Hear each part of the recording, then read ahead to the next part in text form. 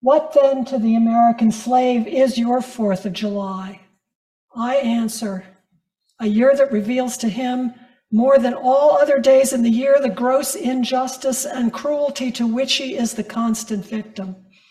To him, your celebration is a sham, your denunciation of tyrants' brass-fronted impudence, your shouts of liberty and equality, hollow mockery, your prayers and hymns, with all your religious parade and solemnity, are to him mere bombast, fraud, deception, impiety, and hypocrisy, a thin veil to cover up crimes which would disgrace a nation of savages.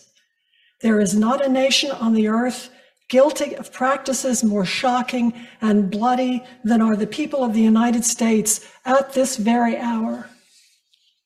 The words of Frederick Douglass, Rochester, New York, July 5th, 1852, our nation's 76th anniversary. We know that the first people brought from Africa in chains arrived here in 1619. Slavery remained legal in this land through the signing of the Declaration of Independence until the Constitution was amended for the 13th time in 1865. For 246 years, slavery was legal on this land where we now sit. Families ripped apart, bought and sold and worked to death as a matter of policy 246 years. It has only been outlawed for 158 years. For 61% of the history of this land of the free, chattel slavery was legal here. That infamous system is no longer possible. So are we free now as we celebrate our nation's 247th anniversary this Tuesday? There are 430 million guns for 335 million people. That's 5 guns for every family of 4. 20 million of them are AR-15s. Numbers are hard to keep in your head. So here's one way to remember that. Through this whole wide world, we've got 4% of the population and 40% of the guns. Our own Virginia ranks number 3 in the nation for issued gun licenses, 423,000. That's about 5%. Doesn't sound like much, but it's 1 in 20 people. The last time you were at Costco, were there more than 20 people there? What do people buy them for? Christine Emble, the Washington Post columnist, went down to the nation's gun show, as it's called. It happens several times a year in Chantilly. It's not far from in the NRA headquarters. And she asked people what they buy guns for. Protection is the overwhelming response. Gun violence is the leading cause of death for children and young people, teenagers in the US.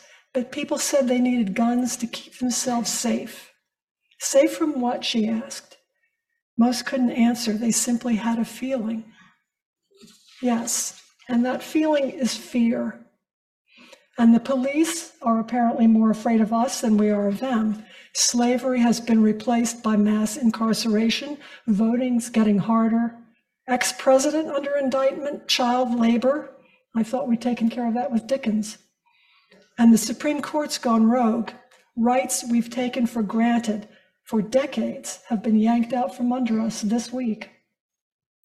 And here's something I learned a few weeks ago. There are more 3-car garages than 1-bedroom apartments built in this country, which wouldn't be news to thousands of people living in tents on the streets of LA.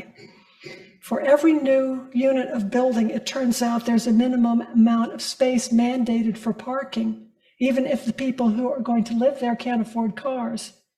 It's blighting the land and curtailing affordable housing. And then there's climate change. What then to any of us is our 4th of July in 2023? This is not the home of the brave.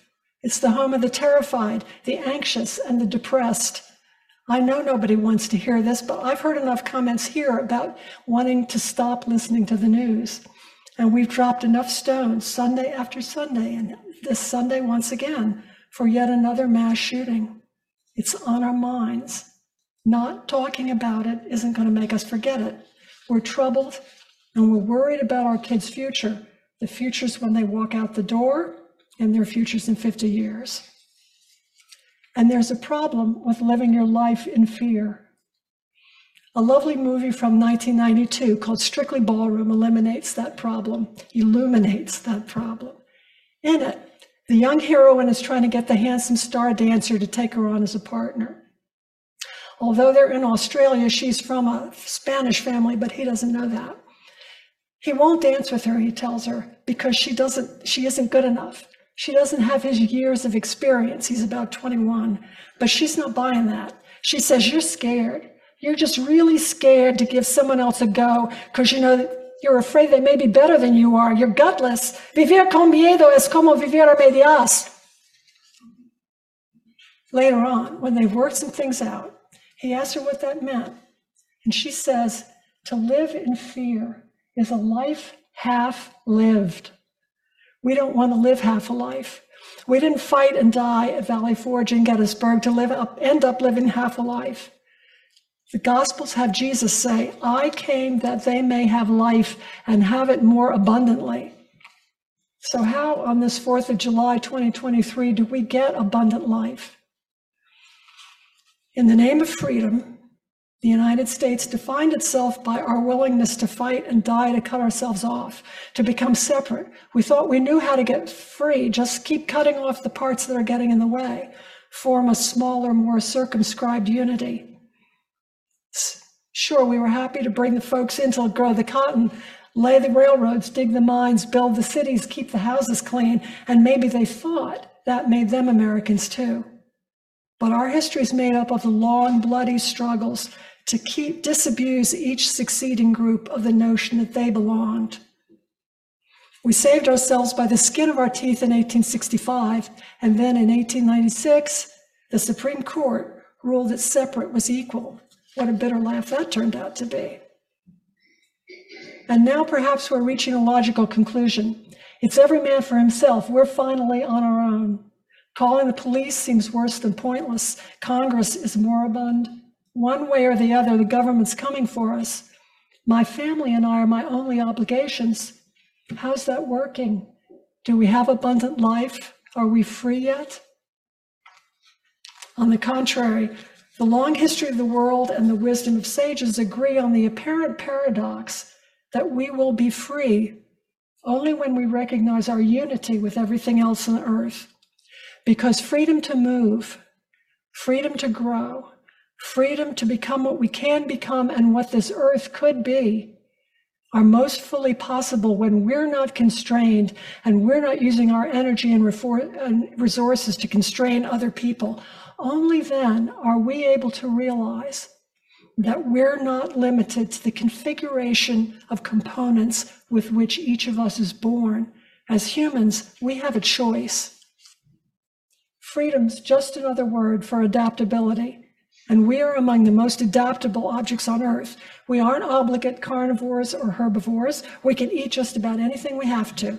We walk upright so we can see a long distance. We have opposable thumbs. We have a highly developed brain. And two of the things that come out of that are that we're fast learners and we can imagine alternatives. The price we pay for these brains is that we're responsible for what we do. If you've got cats or dogs or horses or chickens at home, you know, they just do what they do. We envy them their lack of sleepless nights. We don't have that luxury. That's why the existentialist philosopher Jean-Paul Sartre said in the idiom of his time, man is condemned to be free. It's frightening, exhausting, and frustrating, but it's up to each of us to give our own lives meaning.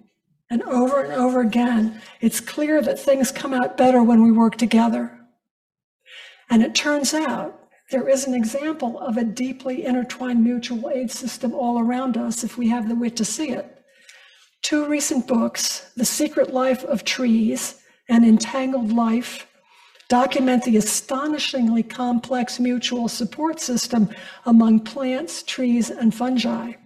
They have enormous underground networks of fungal threads and tree roots through which they transfer food and medications to each other.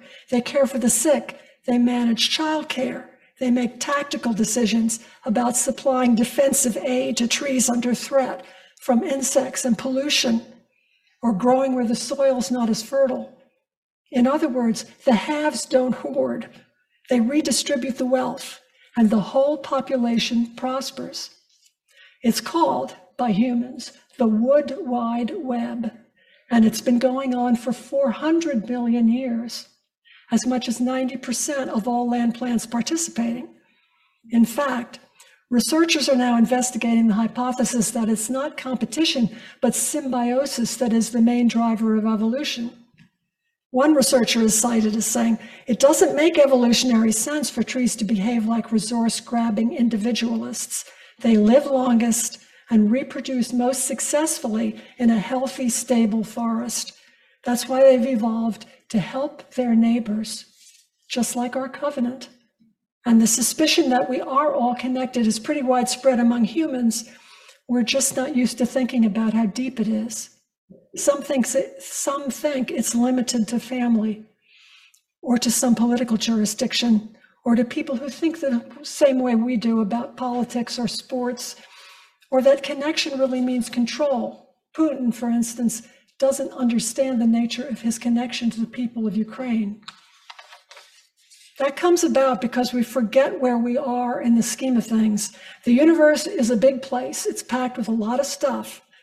We human earthlings are somewhere in the middle, between vanishingly tiny and unimaginably enormous, probably on the smallish side. And all our information comes from our 5 sensory organs: ears, eyes, nose, mouth, and skin, which are evolved to operate on the macro scale where we live our daily lives, and where we seem to be packed into this hard-bound physical form.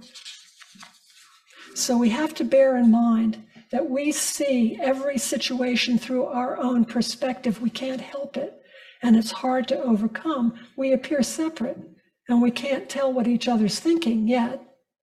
It takes less time and energy to assume that the data from our sense receptors are reality instead of just the view from here. But maintaining perspective is the obligation we have. There's a little exercise we could try to widen our perspective. Imagine, if you will, that you're at your feet. There is a small chest with a lid. Into that chest, we can put things that belong to us and keep them safe for a while. So first, let's take a breath. And then let's start putting things safely into the chest. Close your eyes if it helps. First, our self-definitions. Are you a mother, a father, a sister, a brother, a spouse, a friend, a grandparent, a female, a male, something else? Whatever you are, take those things off and put them in the chest. Are you a cook, a writer, a scientist, a landscaper, a student, a lawyer, a therapist, a musician, a truck driver, a tennis player, an IT professional, a veterinarian, a carpenter, an artist, a gardener, a hiker, an actor, any of 1,000 other things? All those things you think of yourself as, put them all into the chest. Now put in all your accomplishments, the tasks you checked off this week, the awards you've won, the offices you held, your degrees, your promotions, the time you made it through your root canal, the victories no one else knows about. Now your plans. What are you going to do after the service? What's for dinner? What's on the calendar this week? Are you going somewhere for vacation? All into the chest. Your expectations about what somebody or other's going to think of you the next time they see you. Your health, what you're going to do after you graduate, where you're going to be in 5 years. All into the chest and close the lid. Now just sit and be a physical body, a breathing human being, just like all the humans beside you and in front of you and behind you. All of us fellow human beings sitting in chairs at UUCL. Now go more basic. Just a living creature like the ones beside you, and outside in the trees, and crawling on the ground, driving by in cars, over at the animal park, waiting at home, some with hair, some with fur, some with feathers, some with scales, just a creature moving around on Earth. Now even more basic, just an object on the Earth, sitting on another object, within a bigger object, surrounded by objects made of metal and stone and plastic and wood and glass. Now go down through your tissues and your cells and your molecules to your atoms, carbon, oxygen, hydrogen, nitrogen. We're just like the trees, the soil, and Goose Creek, and the sun. Each one of us, billions of billions of billions of clouds of electrons hazing around protons and neutrons. And we're exchanging them all the time.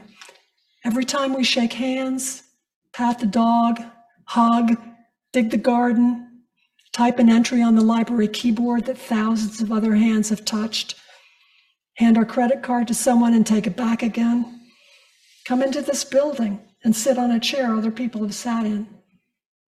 Over the past 3 years, didn't we learn we can't live for even a minute without being closely physically connected to everyone around us, even if we don't know they're there? The question is how we handle that connection. Every object we encounter is a temporary consolidation of energy into an arrangement of atoms uniquely shaped and galvanized to act. The possible combinations are apparently nearly infinite, from fathoms deep in the ocean to the craters of volcanoes. Whether you're a human, or a sniffer dog, or a snapping turtle, or an octopus, a maple tree, an upholstered chair, a skyscraper, a cornfield, a yellow dwarf star like our sun, each of us has one brief, shining moment until we are scattered back into the infinite. It's up to each of us to take our particular collection of atoms in all their specific organizational complexity and live that moment, remembering constantly that everyone we encounter, human, non-human, animate, inanimate, at least inanimate to us, is likewise a collection of atoms living its moment with the configuration it's been given. We said we wanted freedom in this country. We fought for it. We threw tea in the harbor for it. We died for it. And we've been finding out ever since that it means much more than we originally thought. We thought we could get freedom by separating ourselves and going it alone, but the law of unintended consequences never stops. And we are forced as honest human beings to burrow down to the logical conclusion of our grand idea. We are simultaneously absolutely unique and exactly the same. We can only make this world what it ought to be when we realize that because we are the same, we are all equal. And because we are unique, each one of us deserves to be free. The news we're also depressed about is a daily demonstration of how hard it is to learn that lesson, how fiercely people struggle for what they think is control. We can look at the fear in our own souls and ask ourselves how we are being called to live, even though we are afraid.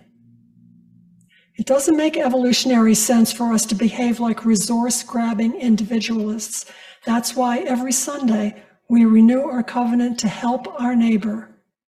If you're a parent, you're very familiar with that never-ending tightrope between granting freedom and ensuring well-being. But we all have that responsibility in every encounter. The plants figured it out long ago. We are trying to follow their example. Jean-Paul Sartre said something else too, something shocking, again in the idiom of his time, World War II, during which he spent 9 months as a POW in Nazi-occupied France. He said, "There are two ways to go to the gas chamber, free and not free. And there are two ways to live in a United States full of guns and mass slaughter and bad news." Remember that July 4th doesn't commemorate war and death. It commemorates a conviction, despite all the uncertainty and difficulties they knew were coming, that these united colonies are, and of right ought to be, free. We are all free, and we are all equal. And fear never ends, but we don't have to live half a life. Because we are together, and because each of us can choose, every day, no matter what else is going on, we can have life and have it more abundantly if we choose it. That is what we can celebrate on Tuesday. Happy 4th of July. May it be so.